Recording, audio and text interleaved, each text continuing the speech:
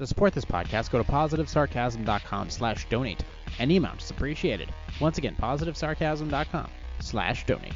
Thank you and enjoy the program. This episode is also brought to you by pbandjoey.com. Simple, honest, and delicious. Go to pbandjoey.com for the all-new dark roast coffee. That's pbandjoey.com for more information. pbandjoey.com. Hey folks, open an account today with Webull, and with just a $100 deposit, you'll get 4 free stocks. And if you refer a friend, you'll get 2 more. Such a simple way to start a portfolio with the power of a desktop, tablet, or cell phone. With Webull, you'll get 0 commission fees, access to pre-market trading, and in-depth analytical tools for more advanced users. If you want to support this program, go to positivesarcasm.com, click on the Webull banner in the contact section. That way I'll get free stocks and you'll get free stocks. Now that's something most of us can agree on. Terms and conditions do apply. See Webull.com for more information. Thank you to Webull, and please trade responsibly.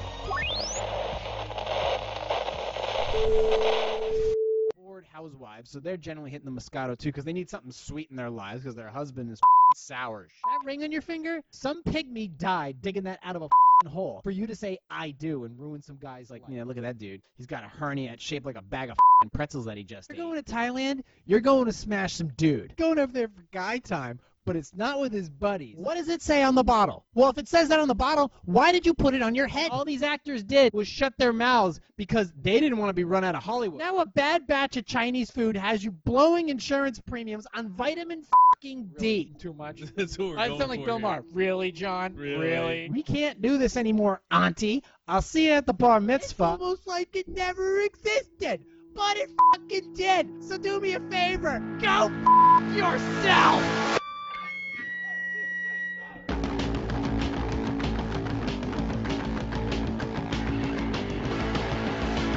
Jay here, PositiveSarcasm.com, recorded here from the Sandbox. Like, subscribe, and share. Donate. PositiveSarcasm.com/donate. Any amount is appreciated. If you have questions, concerns, or comments, you can go to my contact section on my website, and you can send me all your deets there, or you can just email me directly with proper subject matter. PositiveSarcasm@outlook.com. Social media as follows: YouTube, Positive Sarcasm, Positive Sarcasm Podcast, and the new and just over 100 subscribers, Positive Sarcasm Reactions. Music channel, you know, one of them. Whoa, look at that. And then, of course, for regular social media, Facebook.com/POS Sarcasm, Facebook.com/Positive Sarcasm, and Instagram @positive_sarcasm, Gab AI at Positive Sarcasm, and maybe 1 or 2 other stragglers. TikTok, haven't been on it in the longest time. I went back on it this week to delete my account. And so yeah, as of this week, I'm officially no longer a TikToker. And I have to tell you, don't miss it. Don't miss it. I don't think about it. It just feels good to be off of it and not have that creepy ass app on my phone where I know they're just going through my data every time I open it. And the way the timelines are, one of my biggest problems with TikTok is it's easy to spot misinformation when it's easy to identify the information as it comes in when it's timelined appropriately. On TikTok, it's not. TikTok is just like with the news cycle so random and up to the minute and ever changing. It's like TikTok is not built for that. TikTok is just to get your attention, to keep you involved with the subject matter that either makes you happy, gets you off, or keeps you enraged. So it's of no value. It really is. I mean, I know we have problems with Facebook and Snapchat and Instagram and Twitter.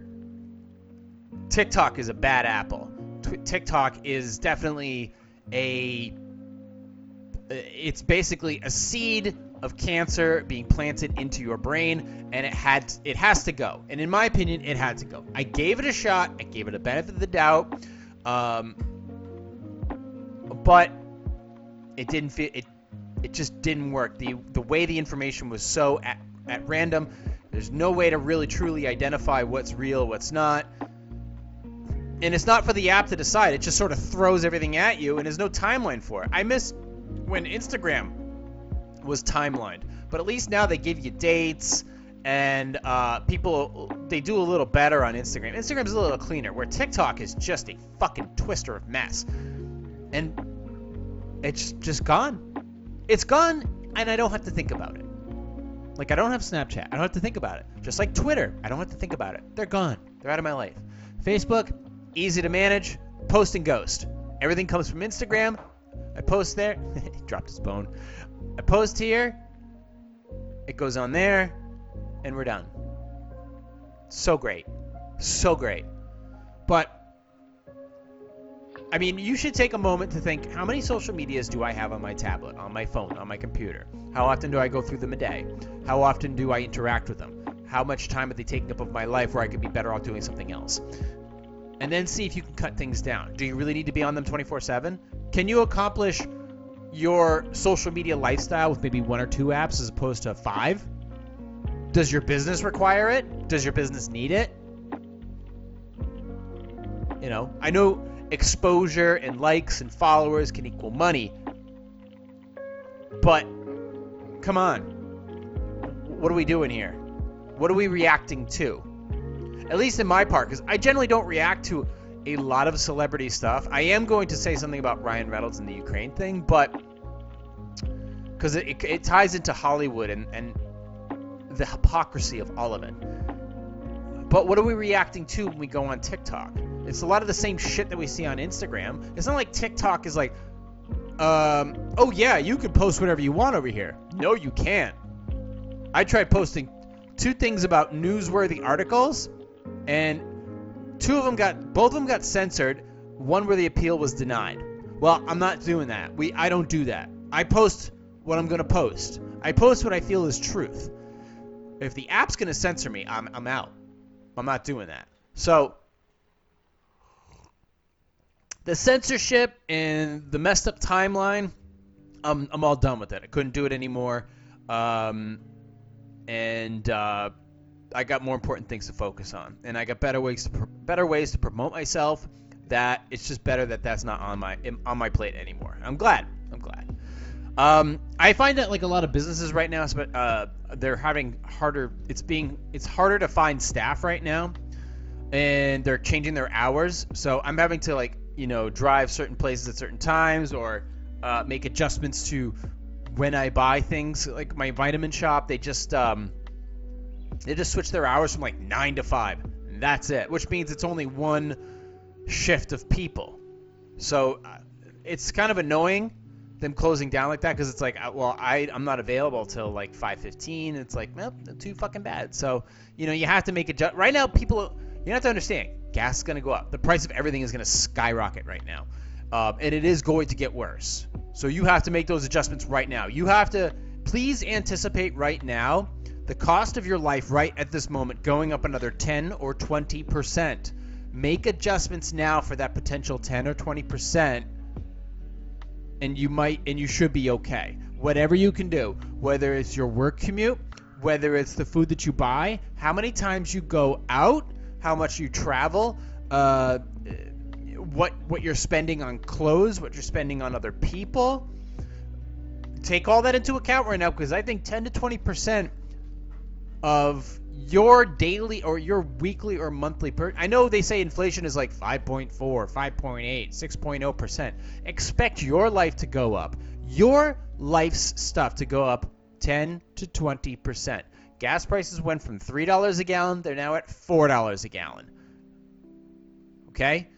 Last year, natural gas and heat and electric, they were like, $70 a month. Now it's like $125 to $170. So don't expect 5%. Expect like fucking 10 to 20%. And don't think you Tesla owners get off any easier too. You have to charge your cars. That requires energy, which requires money. So it affects anybody with wheels. It really does. Your food prices have gone, well, I have to say food prices, I haven't, with me, being where I am and understanding, like I have options. Like I have Hannaford's, I have Shaw's, I have Market Basket, I have Vista Foods, I have McKinnon's. So I have a lot of different options. I found some places where I'm able to find really good food. And this is me, and I advise you to do some research on the markets that specialize in certain things, like where you can go get your meats for low price. Sorry, the coffee. I'm going to talk about that in a minute. Whew. Where you can go get your meats for very low prices, depending upon the meats. I mean, like actual beef is still expensive right now. Where you can get your produce for cheap, where you can get your other essentials for cheap. Maybe something you can order online.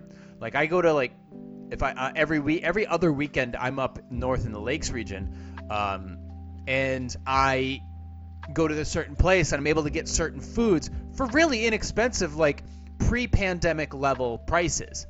And then I'm able to, this place McKinnon's, now that Portsmouth has dropped its mask mandate, I go back there now, and I'm able to pull off produce at, you know, amazingly cheap prices. Really delicious and fresh produce. And sausage and pork, roasted pork, delicious food.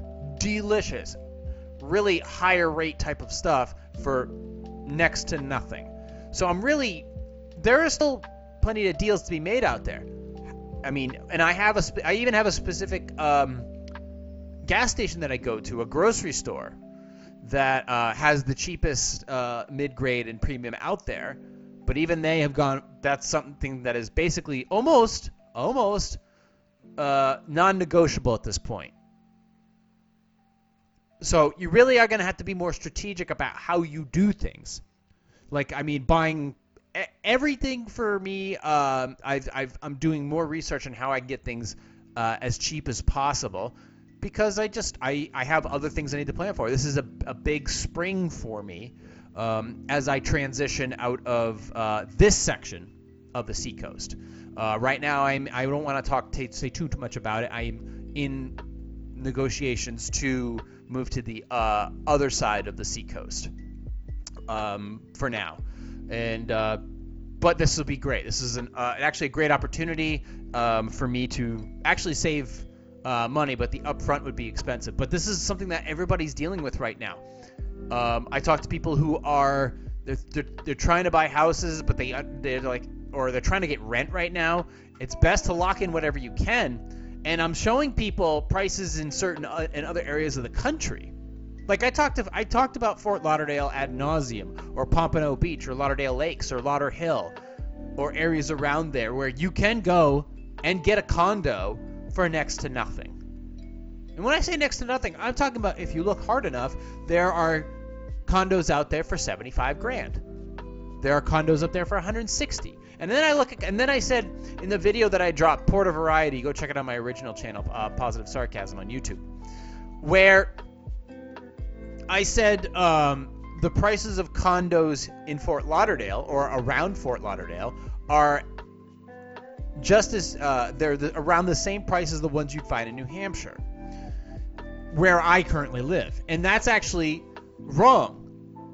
They're even cheaper down in Fort Lauderdale in that area than they are up here. Condos right now in my area are going, if you're lucky to find a 300 square foot one, $170,000.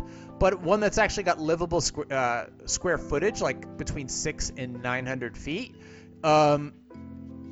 expect to pay between $250,000 to $350,000 for basically a fucking apartment. That's insanity, because everybody's flocking here for tax haven purposes. They're moving here from the border of Massachusetts. And I see shit popping up all the time, but the prices are out of control. And even if the market goes up and there's a rate increase of like 0.25 or 0.50, that's not going to matter. I don't see the prices dropping right now due to inflation, due to the housing inventory, because there's the people who bought in 2020. So that was round one, the people who bought in 2020. Then there was the second round of people who bought in 2021. Now there's the round of people, the leftovers, who are trying to buy in 2022. And there's plenty of them. So this isn't going to let up. It isn't going to let up until it comes to a point where people simply can't afford to buy anything. And when they can't afford to buy anything, well, just wait to see the shit hit the fan. The shit is already hitting the fan. So the question is, what can you secure at this moment in time so that when the hurricane is outside, you're comfortable knowing that the hurricane is at least outside of the majority of your finances? I don't even know how I got into this topic, but that is something that to keep an eye. It was paying attention to your finances, and that obviously ties into real estate. And I know people in real estate. I have some very intelligent friends in real estate, and they're all telling me the same thing right now. Well, the ones that want to sell, it's like, oh, look at this house. This house is $700,000. This house is $800,000. Huh, I'm sorry. What the fuck? What are we doing here? What are we doing? You're really trying to sell that? Forget it. One of my newest friends, Coach, just said flat out, don't even buy. Don't even think about it right now. He's not saying don't ever not buy, but he's like, right now, don't even try. And I from my position, totally get it. Because right now, I want to be fluid. I could do another year here. As you know, I love the Seacoast. I'm a big fan of the Seacoast. And we talked about where to possibly live. And I can tell you, I could do another year here. And then we'll see how it goes. I could just say, fuck it, and bounce, and just head straight to Fort Lauderdale, grab a condo, and start my life down there. Well, Chase and I, obviously, he'd come with me. You know that. I don't go anywhere without him. I'd rather be homeless before I gave him up. But the option is, it's more than tempting. It's basically like, okay, if shit doesn't work here for me, and it just becomes so unlivable, then I'm out.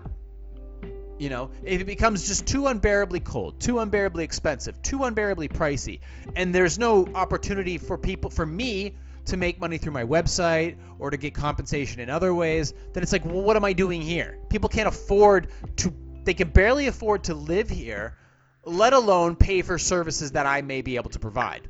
So what are we talking about? What are we talking about? Fuck it. I'll just go down to a place where they charge $500 for a cocktail shirt in Fort Lauderdale and be like, I am open for business. White people, give me your money. So that is on my radar, and I'm definitely thinking about it. And also, rents down there are incredibly cheap, so you can go down there for a year, rent, and then you can start hunting down that condo and go from there, and then enjoy that nice Florida life. As long as there's like a massive hurricane, it doesn't flood everything. But, Fort Lauderdale is gorgeous. It's clean. I said it. I highly recommend you guys take a few days, go down there, explore the area, and then let me know what you think. That being said, before we dive into a couple topics, I actually I'm going to try. Oh, no, I'm not going to, because if I get to the Ryan Reynolds story, it's going to fucking fall apart. You guys know that I roast my own coffee. I pick regions of where I find coffee to be interesting, and I've ordered Colombian, I've ordered Peruvian, I've ordered Guatemalan coffee, Brazilian roast. I've always loved trying coffees from all over the world with all different types of blends and brews and roasts and whatever. I found this coffee. I'm going to show you a little this country. Here in Africa. Africa has some of the most delicious coffee blends that you could ever ask for. It's a little tiny country, just below Rwanda of all places. It's tiny. It's right in the middle of Africa, and it's called Burundi. And it's a specific. I think it's a town called. What the hell is it called? Burundi, Rashakana or some shit. And it's just like this coffee I'm drinking. First of all, I was looking, I was like, okay, I see that coffee prices have gone up over the past several months. Obviously, coffee is one of those imports where it gets, shit gets affected by a few bucks. But I also buy in bulk, so I'm buying. I generally buy about 5 pounds worth of green coffee. So it's the purest form of coffee that you can get without picking it yourself and roasting it, and then you get your choice of roast, whether you want light roast, cinnamon roast, city roast, medium roast, dark roast, espresso roast, or burnt. And you guys know that coffee is a staple of this podcast. I haven't talked about it in a while, but you guys know. And it's a little tiny place. It's all green. It's beautiful. This area is basically surrounded by coffee places. Or coffee farms. And it's this coffee actually it's very good. It's not bitter. It's not sour. It's not too watery. It has it does have some flavor. It has some specific flavors to it, but it is a very well-rounded roast. It's supposed to have hints of like grapefruit and almond and stuff like that, but overall, it's just a very well-balanced coffee that you could do. You could brew dark to get like an evening roast or something with some body to it. You can make it light, so if you want something in the morning like a breakfast blend, it is great. It's Burundi. It's B as in boy, U-R-U-N-D-I, Burundi. Now it's Gurundi Gashakawan. That's the blend. There's a website called Copen Trade, C-O-P-A-N, Copen Trade, and that's where I go and get my roast, or I go and get my beans. And you can order like 5 pounds all the way up to like 125 pounds, I'm pretty sure. And they'll just send you like a big sack of beans, and you can roast it. And it's not roasting. The method of roasting is not difficult at all. You do have to pay attention. You do have to set a timer and make sure you shake it when you're done. But like I said, the method is not difficult to do. And believe me, the satisfaction of roasting your own beans and then drinking it, being able to drink it the next day after you grind it up, superb. Now, obviously, I want to give credit where credit's due. The country of, according to Encyclopedia Britannica, Burundi.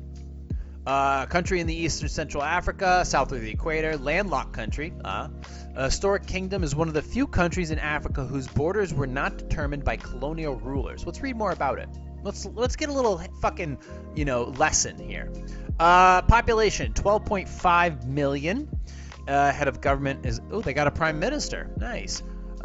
Form of government, republic with 2 legislative bodies and a national assembly. Okay. The vast majority of Burundi's population is Hutu. Traditionally a farming people. Power, however, has long tested with the Tutsi minority, which historically has controlled the army and most of the economy, particularly the lucrative international export of coffee. Great, I'm drinking fucking blood coffee. Few real cultural differences are distinguishable between the two peoples, and both speak Rundi or Kurundi. Such linguistic homogeneity is rare in sub-Saharan Africa and emphasizes the historically close cultural and ethnic ties among the people in Burundi. By the way, it's March 1st. It's technically not Black History Month anymore, but hey, fuck it. Let's learn a little. That's a joke. Try to take it. Even so, the ethnic conflict between the Hutu and Tutsi has plagued the country since it gains independence from Belgium in 1962. Belgium, delicious chocolate. At a great cost in human life and property. Few Burundians escaped the ensuing anarchy into which the country was plunged when this inter-ethnic violence flared anew in the 1990s. A bloody conflagration and conflagration that well illustrated the Rundi proverb, "Do not call for lightning to strike down your enemies, for it also may strike down your friends." Ooh, that's a good quote. Do not call for lightning to strike down your enemies, for it also may strike down your friends. Neither the presence of an international peacekeeping force beginning in the late 1990s nor the ratification of agreement to share power between Hutu and Tutsis were immediately effective in curbing the inter-ethnic violence, which also spilled into the neighboring countries of Rwanda and the Democratic Republic of the Congo, which have some history. Burundians are now faced with the task of quelling ethnic dissent, promoting unity, and rebuilding the country. Relief and drainage, they got soils, their climate, plant and animal life. Poaching has dealt a severe blow to the country's wildlife. Elephant population has virtually disappeared, leaving only warthogs, baboons, and antelope as the less endangered species. Let's see, what else? Elevation is a major factor, greatly moderating its tropical character. Lower elevations annuals and slightly higher, 60 degrees Fahrenheit. Which they let's see, relatively cool temperatures, averaging only about 70 degrees. Short dry season from May to August. Two ethnic communities. Common perceptions of the Tutsis are uniformly tall and graceful, and of Hutu as short and stocky do not fit the reality of the physical variations between the two groups have frequently intermarried over the centuries. Religion, largely Christian. Okay. 3/5 of Burundis identifying as Roman Catholic, more than 1/8 identifying as Protestant. Muslims constitute less than 1/20 of the population. Okay. What else? Settlement patterns. They got a whole thing. Demographic trends. Their birth rate and growth rate are both well above the average for the world, while its death rate is only slight above the average. Life expectancy in Burundi, although by world standards, is above average for Africa. Economy, agricultural, mainstay, excellent. Agriculture, forestry, and fishing, resources and power. They got a lot of information about it.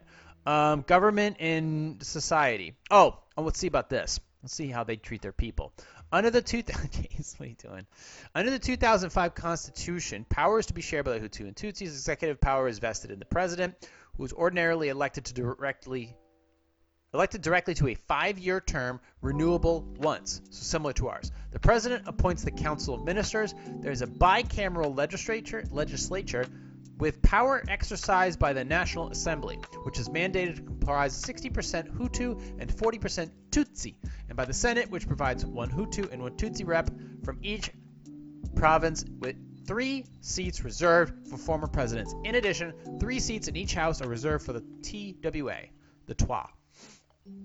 And at least 30% of the seats in both houses are to be held by women. Members of both houses, most of whom are elected by universal suffrage, serve 5-year terms. Interesting. There's 17 provinces. They're further divided into communes. Power at the local level rests in the hands of centrally appointed authorities. Their legal system is based on German and Belgian civil codes and customary law. The country's highest court, Supreme Court. Court of Appeals, Administrative Courts, Constitutional Courts, Tribunal, First Instance. Let's see. In 2005, UN Security Council adopted a resolution to create a National Truth and Reconciliation Commission. Are legally recognized. Okay, so it looks like it's a country that's making progress, I guess you would say. There's a lot of information on it. It doesn't seem like it's all turmoil like places like Sudan. So that's pretty cool. And I guess this all stemmed from me being like, let me try this little country with this Burundi blend. And I gotta tell you, it's probably one of the best blends, house blends I've ever made. You know, sometimes you just want a nice, smooth coffee that you can make variations of. This is delicious. It is absolutely delightful. It's got a little bit of nut to it, which I always enjoy. I always enjoy a little nut. And yeah, I absolutely recommend it if you can find, or you can grind, or roast yourself, Burundi. Give it a shot. Anyways, also some really good news. I did speak about a week or two ago about Boston. You know, you obviously I have my boycott list, and right now I still have Australia, Germany, Austria, China, Canada, Italy, Indonesia, France, Greece, California, New York City, Illinois, and Russia. Well, I took Boston off because they dropped their mandate for vaccines. But I'm here to say, happily, they've also dropped their mask mandate, which is actually expiring this Saturday. So it's great. It's like there are several, mandates that are collapsing all over the United States. So Alberta, they're dropping theirs, but that's another story altogether. There's political pressure to end them. There's New Jersey is ending their vaccine mandates. LA County is lifting some of their mask requirements, but Philadelphia, there's a mandate for the city workers, but it's also been delayed. Newark, New Jersey lifting vaccine proof. Indoor masks are ending that. LA County ending indoor mask mandate. New Orleans ending mask mandate. vaccine mandates ending soon.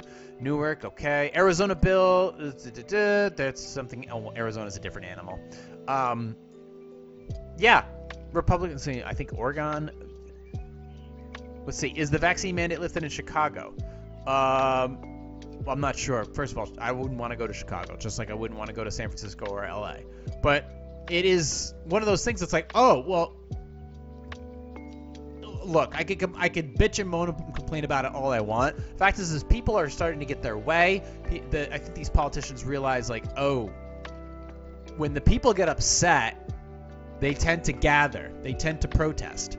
So we need to start doing something. Or we can suppress them like we did in fucking Australia and in Canada, which is actually something I wanted to get to. We'll see if how we translate here. Now, we all understand there's a situation in Ukraine that is just a giant fucking catastrophe right now.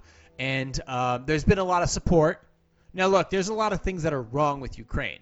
There's a lot of things that are wrong with the United States, too. Doesn't mean Mexico should fucking invade us. And I do appreciate the people who are, whether it's celebrities or whatnot, donating or matching donations to support. But first of all, I don't know where these donations are going. I don't know how they're getting, split up and gotten to people. I don't know what it's going to. These are the things I have to take into account. And, but, I mean, yeah, I know. You're trying to help. You're trying to be a good doobie. Like, for example, here, the Russia-Ukraine war. Ryan Reynolds and Blake Lively extend support to Ukrainian refugees to donate $1 million. So, let's see. Taking to her Instagram handle recently, the Gossip Girl shared, to Van City Reynolds and I are doubling every dollar donated to the USA for UNHCR, so probably like Ukraine relief efforts, up to $1 million. She added, they're on the ground helping 50,000 Ukrainians who had fled their homes in less than 48 hours. They're providing life-saving aid and is also working with neighboring countries to ensure, hopefully not Belarus, to ensure protection for these families. She's also attached a link to her Instagram. Okay, fine. So they've done that. They've joined the League of Celebrities voicing their support for Ukraine. Okay. So they offered to match $1 million going to Ukrainian refugees. So they're offering to do that. Now, I find it funny that he's offering to match $1 million for Ukrainian refugees. Where was he for the trucking convoy and the freedom convoy in his home country of Canada? Did he say anything about that? Those are his own people being oppressed by a fucking fascist dictator, Justin Trudeau, and I didn't hear fucking shit out of him. I didn't hear anything out of him. That was oppression just north of the border that I live in, and he didn't say shit about it. I didn't see... They raised over $10 million for those truckers and the people who were protesting peacefully. Okay? Peacefully. $10 million. He didn't say anything. He didn't offer any additional donations. When they shut down people's accounts and froze them, oh my God, was he thinking, oh my God, if I donate to the trucking convoy, they're going to freeze my account. They're going to freeze Ryan Reynolds' bank account. They're going to freeze his assets. He's Ryan fucking Reynolds. He's Deadpool. So you're telling me you'll donate to Ukraine, which is 100,000 miles away from where you sit, but you won't do anything to extend a helping hand to the country that you were born in?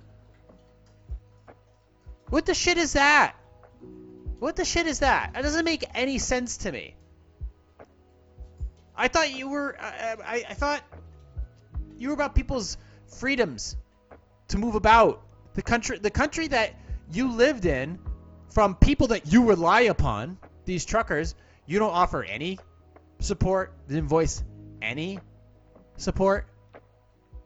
You're afraid it would be a bad look?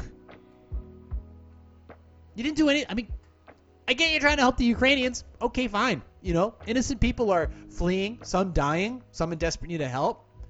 The people of your own country that you came from, they desperately needed your support, and you didn't say shit. Instead, you just went along working on maybe Deadpool 3 as fucking cops with no badges and batons and AR-15s were beating the shit out of your fellow countrymen, hitting them and running them over with fucking horses, smashing out their fucking windows, dragging them off in handcuffs, freezing their bank accounts, denying them bail, monitoring them, shaming them. And you weren't there. You didn't say shit. You have to call it the hypocrisy when you see it. That's fucking hypocrisy right there. You're willing to help out people in Ukraine, I get it. But still, you didn't stick your neck out for your own people. The people who believed for 10 minutes that they actually lived in a fucking democracy. That they actually don't. Russell Brand did a good piece on this just recently about people believing the country they in was actually something where they were able to speak their mind. Well, we won't get fooled again. But he didn't say anything about Ryan Reynolds. I am. These are your brethren. These are your brothers and your sisters. They're the children of your Canadian future. Didn't hear a peep out of you, bro. Oh, they're going to freeze my bank accounts. Okay, bro. Good. Could have said something. Should have said something. Instead, they're electronically monitoring all the Canadians, where they're going, what they're doing. When they're crossing the border, it's a police state. The Orwellian state of Canada. That's what it is. And it's bleeding over here now, too. I mean, there's an article here. There's a ton of them, actually, that just came out about Minnesota and its surveillance state. And it was stemmed around the George Floyd's murder. My associate producer sent me this one about... It's from MIT Tech. And it's tough to, when I'm going through these articles, it has to be... It's hard, because right now information, especially about Ukraine, is coming so fast and furious. And a lot of it's not really accurate. There's just a lot of shit that's being pushed out by mainstream, and it's hard to get accurate information. But this one seems to make sense, because I'm seeing, speaking of which, where the fuck is Edward Snowden? He lives in Russia, I believe. But Edward Snowden detailed a lot of this surveillance type of stuff that's coming out. It was started, one of them was in Great Britain. They had this, specific system that the U.S. envied when it came to surveillance.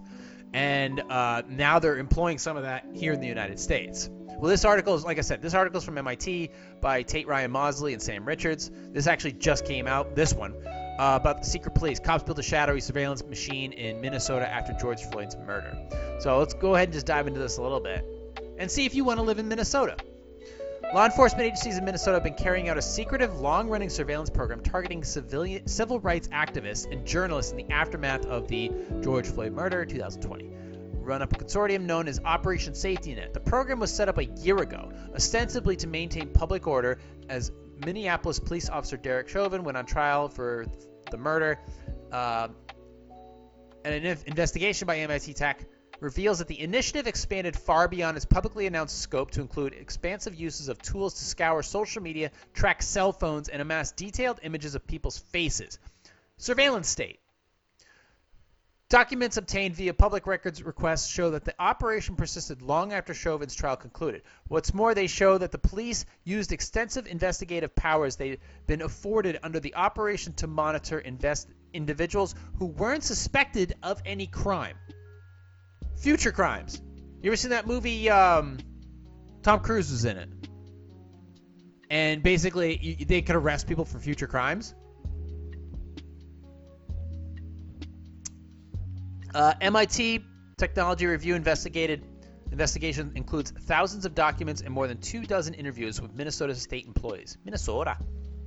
Policing experts and activists. Taken together, they paint a picture of the state operation intent on identifying participants through secret surveillance operations. Though it was undertaken by non-military government agencies using public funds, taxpayer funds to have them watch you, Large swaths of its inner workings have gone undisclosed. We found evidence of complex engine of surveillance tailor-made for keeping close tabs on protesters and sharing the information among local and federal agencies, regardless of whether the subjects were suspected of any wrongdoing. Operation Safety Net was announced in February 21, a month before Sherwood's trial, at a press conference also attended by Hennepin County Sheriff David Hutchinson. And then Minneapolis Police Chief described as the effort to unified command that would enable law enforcement officials to mount a regional response in case protests turned violent. Publicly, OSN acknowledged that federal agencies would assist in monitoring threats, which means if they're monitoring something, they identify the federal government, involving the U.S. Department of Homeland Security and the Federal Bureau of Investigation. At least 6 FBI agents served in executive and intelligent roles for the program. According to OSN's website, which was shut down on the 19th of January, the program's mission was to preserve and protect lawful First Amendment nonviolent protests and demonstrate blah, blah, blah. So it's a bullshit mission statement. All companies have them. The site added Operation Safety Net is also dedicated to prevent violent civil disturbances, assaultive actions, property damage, fires, and looting to government buildings, businesses, and critical infrastructure. Yeah, sure. OSN hasn't tweeted, posted on Facebook, or held a press conference since the week of the guilty verdict.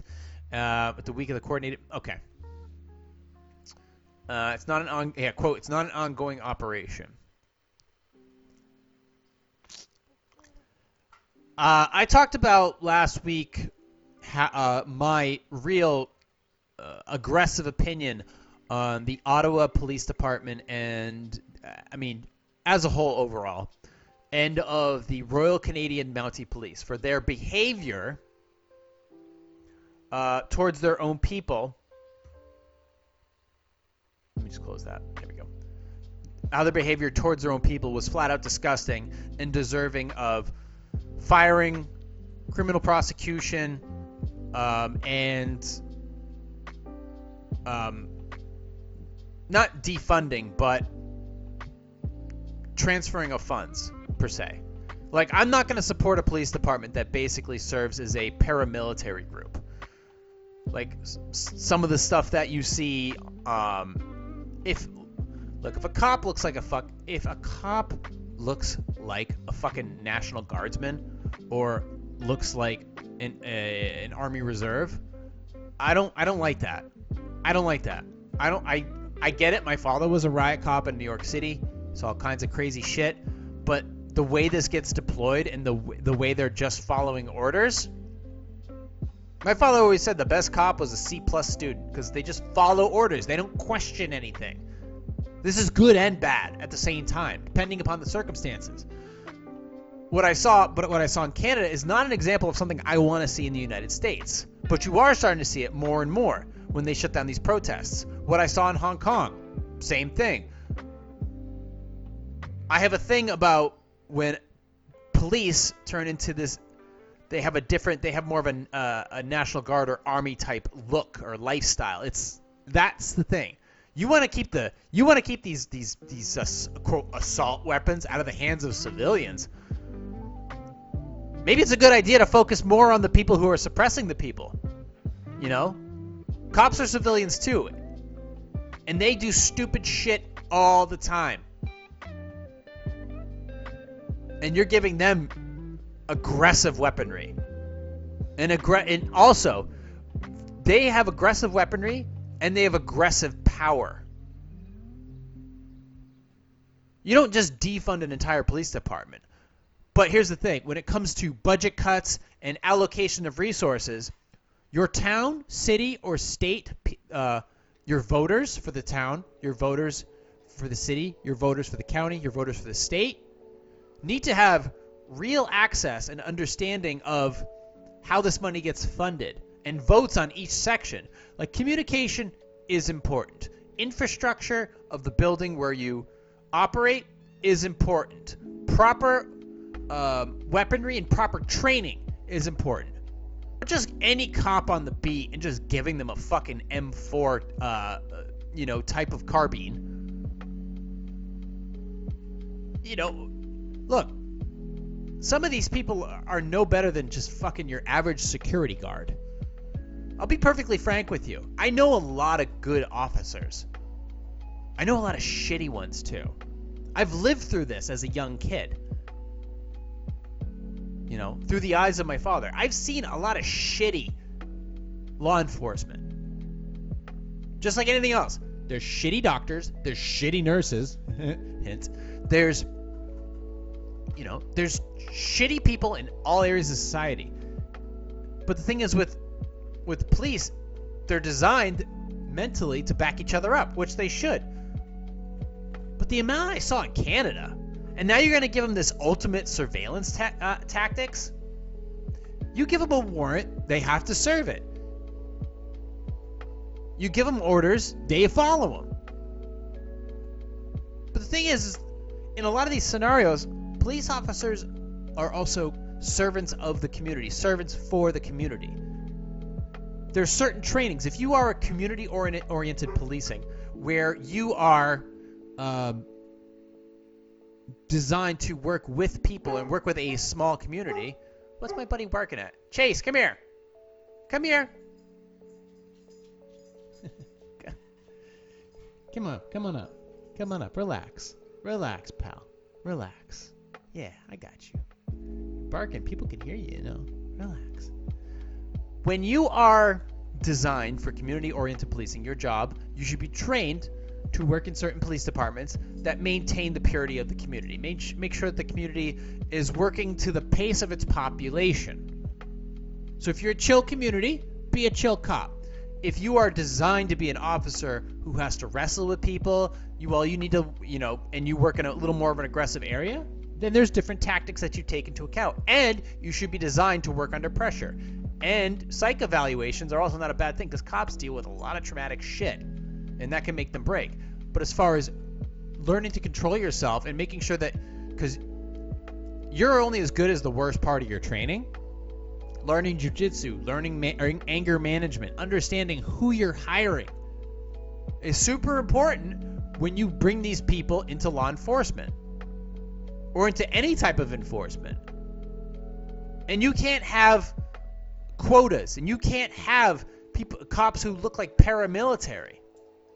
It's like you don't know if they're SWAT. They all look like SWAT at this point. At this point, what are we trying to prevent? What are we getting training for? They get budgets for $700 rifles, $1,000 rifles in each vehicle, but they don't even get the funding to have decent radio communications. So it's kind of skewed. It's very skewed. What are you going to do with that rifle as a member of law enforcement when you don't even have the proper ability to communicate? The funding should be allocated to different sections of the department. There's many ways to solve this. I'm just rough drafting it. And I can tell you from what I've seen and what I've worked with and what's coming down the pike, I'm not a fan of it. If you have an oppressive police department, that is the same as having a dirty police department. To me, the city of Minnesota is no different than the city of New Orleans, where you have corruption and then you have oppression. It's the same thing. So an oppressive mentality is an easily corruptible one, and that's that is not something I stand for. It is not something I support. It is not something I will stay quiet about. Okay? So these surveillance things, first of all, you have to understand, where do they get it from? Us. We fucking pay for it. Every time, if you see a drone flying in the air monitoring traffic, you paid for that drone. You paid for somebody to get training on it. You paid for somebody to stand there and fly it. I'm not a fan of that. I do not like traffic drones. That you shoot them out of the fucking sky for all I care. I'm perfectly fine with that. They shouldn't be there. They shouldn't be there. As far as this future crimes type surveillance state bullshit, not a fan of that either. If your police department is participating, considering, or ramping up on this, that needs to be shot down. That needs to be fucking voted for. There needs to be massive community protest on this stuff. The very thing that they're designing to prevent. they're planning to prevent. It's too much. It is. There is such thing as too much power for anybody. Too much power. You saw the display of ultimate power in Canada against thousands of peaceful protests, people who supply our vital goods and services. And then you hear about this shit that Minnesota's pulling off. What other states are pulling this off? I can guarantee you that New York City is absolutely doing something effective to this. So what's to stop them? Well, I can tell you right now, they could burn down for all I care. I want nothing to do with them. I want nothing to do with them. But it's now is our time to speak up. But I want you guys, when you do speak up, to do a little research first. Do a little bit. Ask questions. Trying to understand as a voter in your county, in your community, in your city, in your state, in your federal elections. What do you want? What can you be doing to better your situation? And what are your thoughts about what your community is doing that you may or may not know about that could actually hurt you in the end? Because you pay to live. You always pay to live in a certain type of environment. But if that certain type of, let me make sure I say this correctly. You're paying to live in a certain type of environment. However, if that environment is using the stuff that you pay for only to take more money out of your pocket and more freedoms out of your lifestyle, then why the fuck are you living there? What's the point? If you want to live in a nice neighborhood where there's not a lot of crime and the speed limit is 35 miles per hour, and you just want to chill out in your backyard and walk down to your friend's house or go to the grocery store and just not be bothered? If that, lifestyle is being pushed down upon, you just pack up and leave. People are getting way too comfortable. Actually, you know what they're getting way too comfortable with is fear. They're too afraid of change. It's not the fear of being oppressed or the fear of being attacked or the fear of getting COVID. It's just the fear of change. You don't like where you live? Fucking move. You don't like your job? Fucking quit. You don't like your car? Trade it in. You don't like your relationship? End it. Or fix it. One of the two. You don't like your body? Get healthier. These are things we could all be doing. And you know what? If you have a government, you have a county, you have a town that is not listening to your demands, you vote them out. You vote to end their taxes. You vote to shut all that shit down. That's it. If you don't like something, work to change it. And if it doesn't change for the better, there's no positive signs that it is going to change for the better, you leave. You pack your shit and you just say, well, because you guys didn't listen to me, you no longer get my tax paying. I'm selling my fucking house. I'm ending the lease on my apartment. I'm leaving this job. And I'm transferring it. I'm going somewhere else. I'll never come back here again. You guys can fuck off. That's the only way you can get them to either... That's the only way. And at that point, if you're leaving, who cares what happens to that place? I said point blank, I would not. There was a mask mandate in Portsmouth. Therefore, I will not shop in that town. That mandate ended, and now I shop in that town a little bit. Now they get my money. Boston had a mask mandate and a vaccine mandate. I'm like, okay, principles. I will not shop down there. I will not do anything down there other than get on a plane and go to fucking Florida. They ended both. Now it's like, okay, maybe if I wanted to go down there and grab some pastries, I will happily do so. Now it's a consideration. Now you may get my money. So it is very simple for you to make those decisions. If you don't like something, don't support it. Don't spend your money on it. Don't take the lazy route. Don't go all fucking, Velveeta macaroni and cheese on me. Just really make an effort to make a change for yourself, for the better. And it starts with being like, we're not going to put up with this shit as people of a city, a state, or a country, and vote it out. But make sure you're doing enough effort to make sure that it's not you that needs to change, and it's the other things that need to change. Because maybe it's you who needs to do some changing. But in this case, no, this surveillance shit, that has to stop. That has to stop. And quite frankly, if you living in some of these cities like Atlanta or Minneapolis, I wouldn't waste my fucking time. New York City, I wouldn't waste my time. I get it, it's a comics haven. It's not for me though. It's not a haven for me. Okay? I've walked that whole fucking city. I'm all set right now. You know, even my mind after this whole last year and a half, 2 years, my mind has shifted a lot too. My mind didn't break. I just knew what I was looking for in life. And I'm okay with where I am, but it took a long time to get here. And I still have a lot of work to do. But through this hard work, I've now gained options. I've now gained a future. You know? I'm still going to be able to enjoy the seacoast, and I'm going to be cutting my expenses down because I've made some. I worked. I put in a lot of time into researching and making a lot of efforts. It's going to work out for me, and I'm going to be near the seacoast for the next foreseeable year. But I also now have the option to look at other states, and believe me, Fort Lauderdale's on my hit list for sure.